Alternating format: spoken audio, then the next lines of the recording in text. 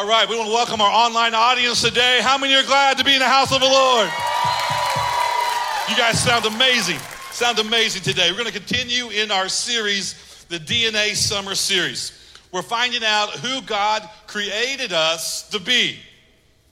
We're going to pick back up on a thought we started a few weeks ago on finding the real you. Remember when we talked about this, that we got to stop auditioning for a part we've already been given. That God's already pushed this buzzard. He's already turned his chair around and says, I want you on my team. I've chosen you to be on my family. I've chosen you to be a part of my family, my team. God created us to include us. God wants us to stop trying to win his love and affirmation and realize he's already given it to us by his grace. And now we just got to accept it and move in because I'm already loved. I'm already chosen, as we just sung about. Why did God create us? Have you ever thought about that question? Why did God create us? We are all very unique and personal in our creation. From our fingerprints to our DNA, everything is unique to us. Nobody has the same fingerprints that you have. Nobody in the history of time, nobody will ever come along who has the same history of fingerprints that you have. You have unique DNA that only you have. When we have DNA that's shared with relatives, but only partially shared. Only you contain your personal DNA that will follow you for the rest of your life. We know this, that God has given every one of us special talents, special abilities, special giftings. Look at this statement. The danger we face, though, is when we let what we do define who we are. For many people in this room, I'm a teacher.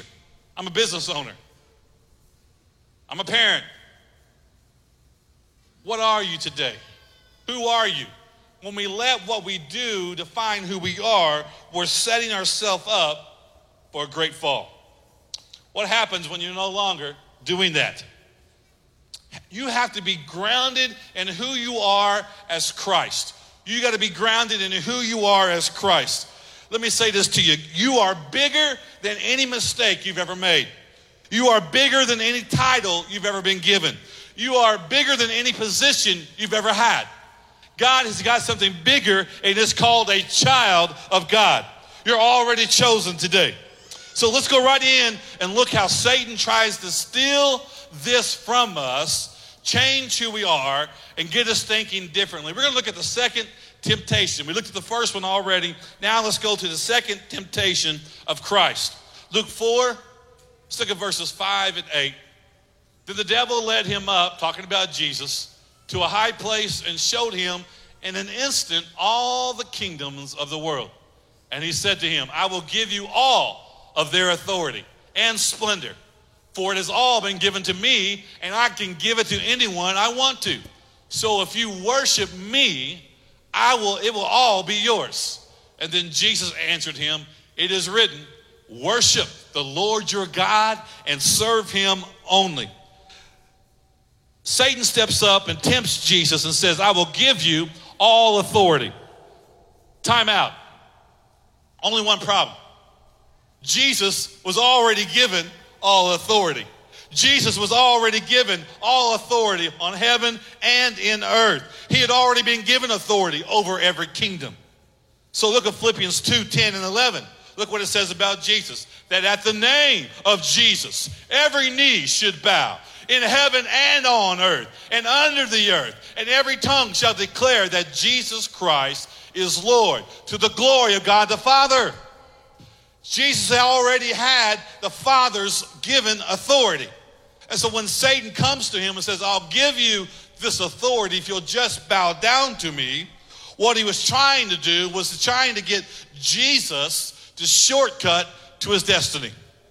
The Father had already destined that he would send his Son to die, that he would become the perfect lamb. He is Jehovah Jireh. was the name that he gave Abraham when Abraham took his son up the mountain to be sacrificed. And as he obeyed God, God stopped him in mid-flight, says, Abraham, look up, don't kill your son. I provided another way. And he sent a lamb there in the bush to sacrifice. And foreshadowing what would happen when Jesus Christ came to this earth. He was the perfect Lamb of God. And this time, the Father didn't stop, but he sacrificed his son that you and I could live, that you and I could be forgiven, that you and I could be redeemed. And so he was Jehovah Jireh, the Lord who provides. And so there was a reason why he had to lay down his life. There was a reason why he had been given all authority. There was a reason why all kingdoms are going to confess that he is Lord, because he is the one who gave his life for you and I. He was the one who sacrificed. It wasn't just any lamb. It was the King of Kings and the Lord of Lords who gave his life for you and I. And so God had a plan, and Satan says, I got a much easier way. Why don't you follow my plan? And Jesus responds to him at the very end. He responded, and that last bit came out of a passage, a longer passage, in Deuteronomy 6:4-13. Let's read that whole passage so we can kind of understand what Jesus was throwing back at Satan. Hear, O Israel, the Lord our God. The Lord is one. Love your Lord your God with all your heart, with all your soul, with all your strength. These commandments that I give you today are to be upon your hearts. Tell them to your children. Talk about them when you sit at home and when you walk along the road, when you lie down and when you get up. Tie them as symbols on your hands and bind them on your foreheads. Write them on the door frames of your houses and your gates. Do you think God had something he wanted us to tell our children?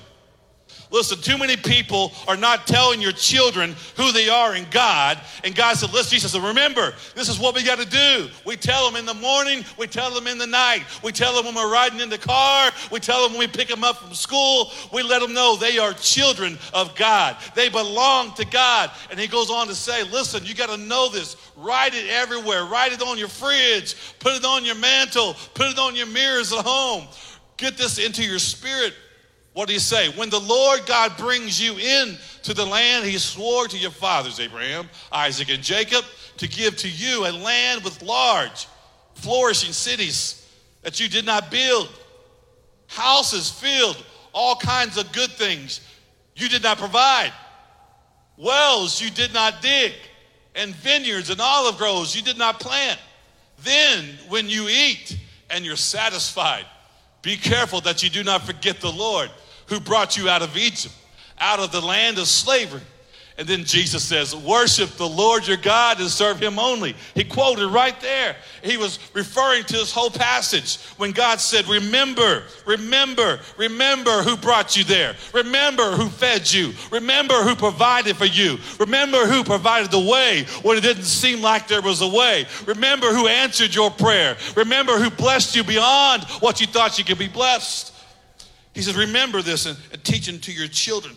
See, the test with Jesus, he was testing Jesus' independence. Would Jesus do this, his plan, or would he fulfill the Father's plan? Look at this. The test is this. Will I use my God-given opportunities to bring personal glory? Let me give it to you another way. Will I build my kingdom, or will I build God's kingdom?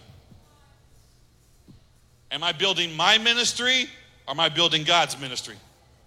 Am I building God's business, or am I building my business? What is it? That's where the test comes, and it's nothing new. The enemy's been doing this forever. He wants us to abandon. It's a trap. We can all fall into it. He's been using this trap since the beginning of time. Eve, eat of this tree. God said don't eat of it. Only one thing you can't do. Why? Because he wants you to be like him. He don't want you to be like him. Come on, eat of it, Eve, and you will be like God. Jesus, bow down to me, and everybody will bow down to you. Satan attacked Eve in the garden. He attacked Jesus in the wilderness. and he'll attack you tomorrow when you get up out of bed. Independence is a thing you can do. Can I do this without God? An independent spirit says, I can do this. I've got this. This is my ministry. This is my business. This is mine. This is mine. And it's a total opposite of what God expects us and wants us to do. This is the very thing that brought Satan down. This is the very thing that got Satan kicked out of heaven. This same spirit. Look what Isaiah 14:12-14 reminds us and tells us this. Talking about Satan, how have you fallen from heaven, O morning star? Son of the dawn, you have been cast down to the earth. You once laid low the nations, and you said in your heart, I will ascend to heaven. I will raise my throne above the stars of God. I will sit enthroned on the mount of assembly, on the utmost heights of the sacred mountain. I will ascend above the tops of the clouds. I will make myself like the Most High. It's a trap. It's a trap that Satan wants us to fall in as well. He fell for it. He got him kicked out of heaven. And the Bible is very clear. It says this, that God resists the proud and he exalts the humble. So when I go around and say, it's me, I did this, I can do this, I accomplished this, it's a trap that the enemy lays for our life. Remember when your kids came to you and said, I can dress myself? I don't need your help? I'm not talking about when they're 16. I'm talking about when they're really little, okay? You're like, all right, big boy, go in there and show me what you got. And they come out in the middle of July wearing sweatpants, tucked into their cowboy boots, some big long Christmas sweater and a big sock cap, and it's 105 degrees outside.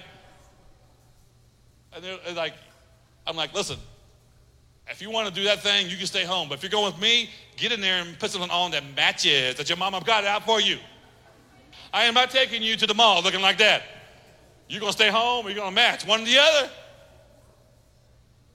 But it was so funny because we see their independence and we see them trying to do things on their own, and we realize they're not ready for it yet, are they? They're not ready. They need our help.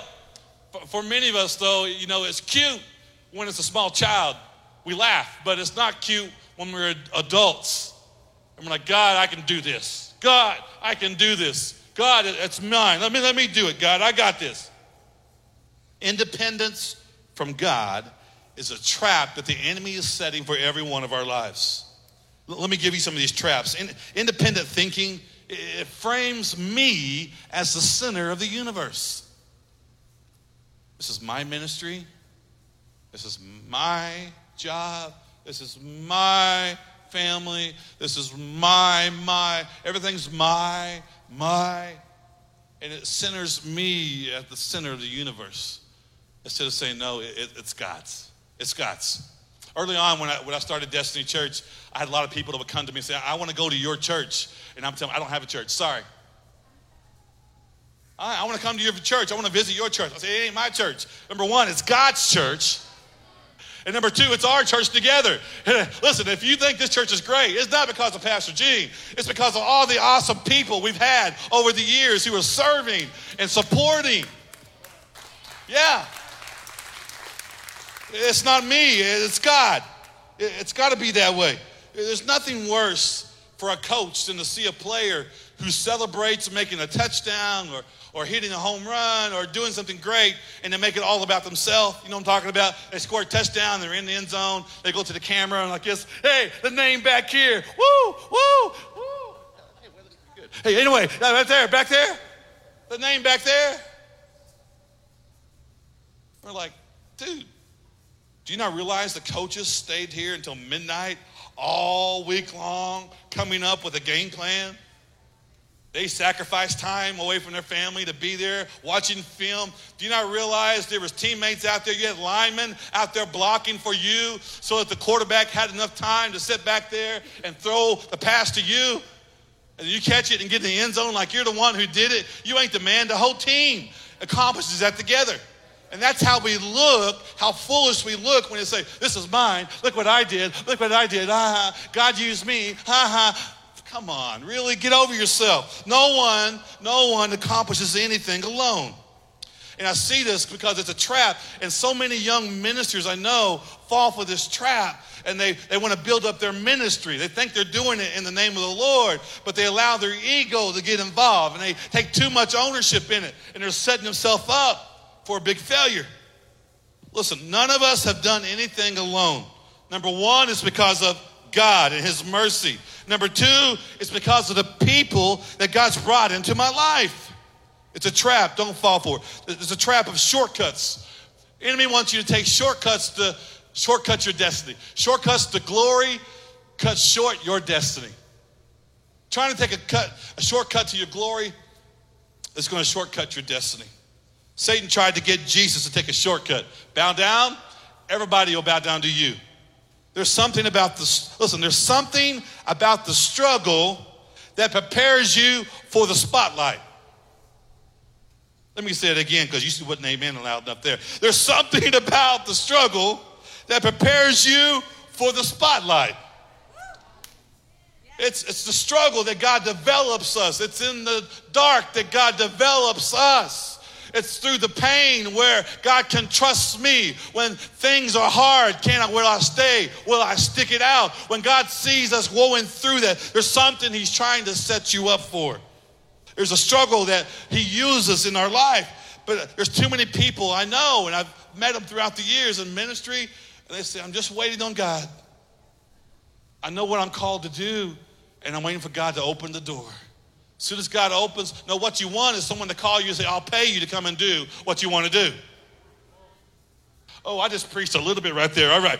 So the real reason is this, is we got to stop waiting and start serving. Stop waiting and start serving. And as I serve, it will lead me through the pain, through the struggle, develop me so that God can use me and prepare me for what he's wanted to take me. Shortcuts to the glory always end in a bad way. People who try to take shortcuts end up leaving the ministry after 5 years. People who take shortcuts burn out. People who take shortcuts quit when the going gets tough. But when you struggle along the way, God builds spiritual muscles. God does something inside of you. It's what he wants to do. It's a trap. Don't fall for it. How about another trap? This is a good one right here. Letting what you do define who you are enslaves you to the thing that feeds you the glory. So when I put all of my identity, all of my self-worth in my title, then I'm setting myself up to a slave to that title. Just like when I talked about a few weeks ago, when I'm worried about everybody else's opinion of me, I strap this ball and chain on. And when I go around worried about my title, when I'm worried about my identity being around a title, it enslaves me to that title. God doesn't want you enslaved to that. He wants you to know who you are in him. He wants you free from that title. He wants you free from that. Listen to me. Letting you go of who you are is not denying that. It's just saying, God, I'm here because of you. And whether I do this or don't, I'm still a child of God. Let me put it to you another way.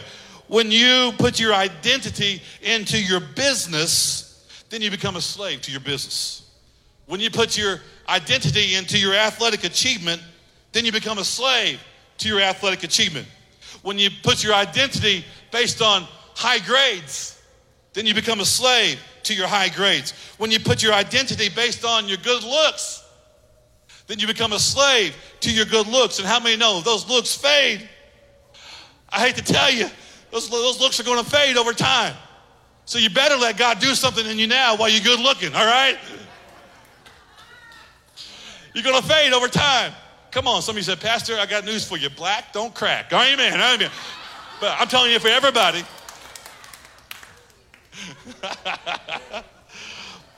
Listen, don't be a slave. Don't be a slave to anything. The reason why is this, that when we lose, if I'm not a teacher, if my identity is being a teacher, then I lose it, right? When I'm a CEO and I'm not a CEO anymore, what happens? Who am I? My number one affirmation must come from who God says I am.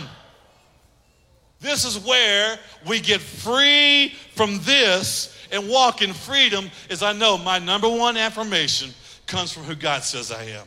And he says, I'm already loved. I'm already chosen. I'm already enough. Come on, someone got a hand clap for that. That's who God says I am. So keeping that in mind, now let's look at Jesus' word in Matthew 16:24. I think it's going to allow this to really take a different meaning for you now.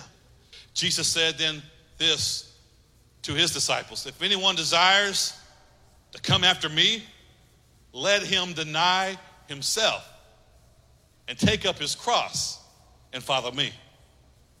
Oh, now this comes alive more, right? I deny who I am and I take on the cross of Jesus. God, it's only because of you. God, if anything good I've done, it's because of you and your favor. If anything happens, it's because of you and your strength, God. I deny myself. I deny myself and take up the cross. If you believe anything good today, next year, 10 years from now, one of these days, some of you will be sitting at my funeral, and I want you to remember these words that I said to you. Anything good that you hear about me, it's being spoken. It's only because of God's love and God's favor in my life, not because of me. It's because of God. It's God's strength. If God makes my strengths, let me ask you this question. If God makes my strengths, then what else happens? He must also do something different. What is it? I'm going to give you some ways here, and I want you to write these down.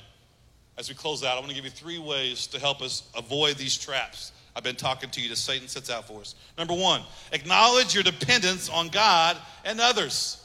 Acknowledge your dependence on God and others. If God made my strengths, then he must have also made my weakness, right? Now, I'm not talking about weakness as far as addiction. I'm talking about if he makes my strengths, then he's also making the things I'm not good at. Let me put it to you in plain English, okay? He may have made me to preach, but he didn't give me the gift of singing. I know that's disappointing for some of you, right? I can fake my way through a few bars, but I can't. If I was leading you in worship today, you'd have been sitting down after the first song. It's not my gift. God didn't give that to me. Why? Because he knew if he gave me that gift, I'd preach and lead worship, and nobody else would ever do anything. But I needed the wife who had a beautiful voice. And she could come and she could teach others. And she got a music degree and she's raising up a worship team. And they could lead. Why? Because it's not about me. It's about us working together for the kingdom. I am only here because of the grace of God. I'm only here because of the mercy of God and the people he's brought in my life. I need others. I need others' strength around me. I'm dependent upon others. I got to have good administrators. I got to have good associate pastors. Why? Because they do things I can't do. And they get things accomplished. And the reason why we've accomplished what we have is because we've done it together. Nobody does it alone. And number 2, write this down. Think stewardship rather than ownership. Think stewardship rather than ownership. Stewardship, I am stewarding what God has given. Everything comes from the Father, and my job is to steward it. So if I have a lot, it's because it came from the Father. If I don't have a lot right now, it's okay because it came from the Father. My job is how am I stewarding what he's given me? We're all called to steward what God has given us. And when I think of stewardship, it makes God Lord. When I think of ownership, it makes me Lord. This is mine. This is my money. This is my things. This is my ministry. This is my job. This is my people. This is my church. That makes me Lord. But I say to God, this is your job. God, this is your church. God, this is your ministry. I'm just here to steward what you've given to me. It takes the pressure off of me and puts the pressure right back onto God who wants to carry that. And number 3, I got to accept that God loves you. Accept that God loves you for who you are and not what you do.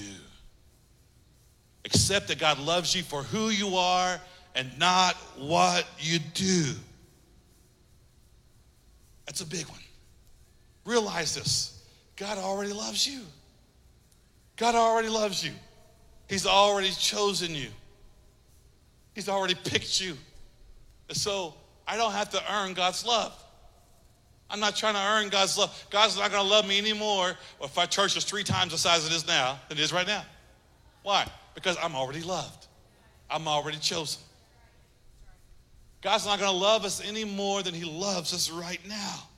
We've got to accept that and stop trying to earn what God has already given us.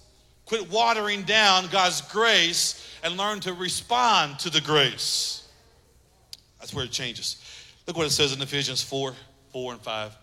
But because of his great love for us, God, who was rich in mercy, made us alive with Christ, even when we were dead in our sin and transgression. It is by his grace you have been saved. It's by grace. Anything good happens, it's because of grace.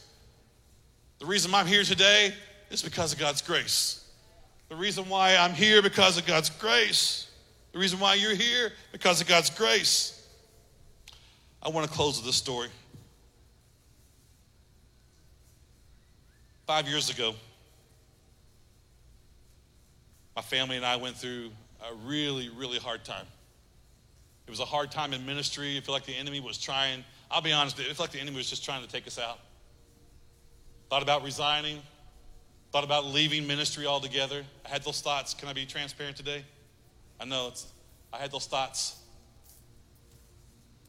But first of all, God sent some amazing people around me who supported us, who loved us, who carried us when I couldn't even hardly get out. They carried us with their friendship, with their love, with their mercy. Many great people in this house today. Thank you for your love and support. But in the middle of that time, I remember being tormented by the enemy about what happens if I resign? What happens if I'm not a pastor? What happens? And one night, God woke me up in the middle of the night. It's around 2:30 in the morning. And he spoke to me. And I woke my wife up and said, honey, I got to tell you something. She woke up out of dead sleep. She was, what? I said, honey, I want you to know something. It's okay if I'm not a pastor. And she's like, what are you saying? I said, no, I'm not resigning. God didn't tell me to resign. But what I want you to know is I don't have to be a pastor. And I was smiling. And she was confused, like, what are you saying? I said, I want you to know this. As long as you and those kids in that hallway, as long as they love me, and most of all, as long as God loves me, I'm okay. Whether I'm a pastor, whether I'm not a pastor. Whether I'm serving as a senior pastor, or whether I'm coming and volunteering in another church somewhere. Doesn't make a hill of beans, because God's already loved me. God's already chosen me. And my value is not wrapped up in a title. And when I did that, I was released. I was released from that. And it started the healing process in my life. It took the fear of people not liking me. It took the fear of people rejecting me away. It set me free. Listen, I hope you like me, but if you don't, I'm not going to lose any sleep. Why? Because God's already chosen me. God's already said, son, I love you. And my value is not wrapped up in a title.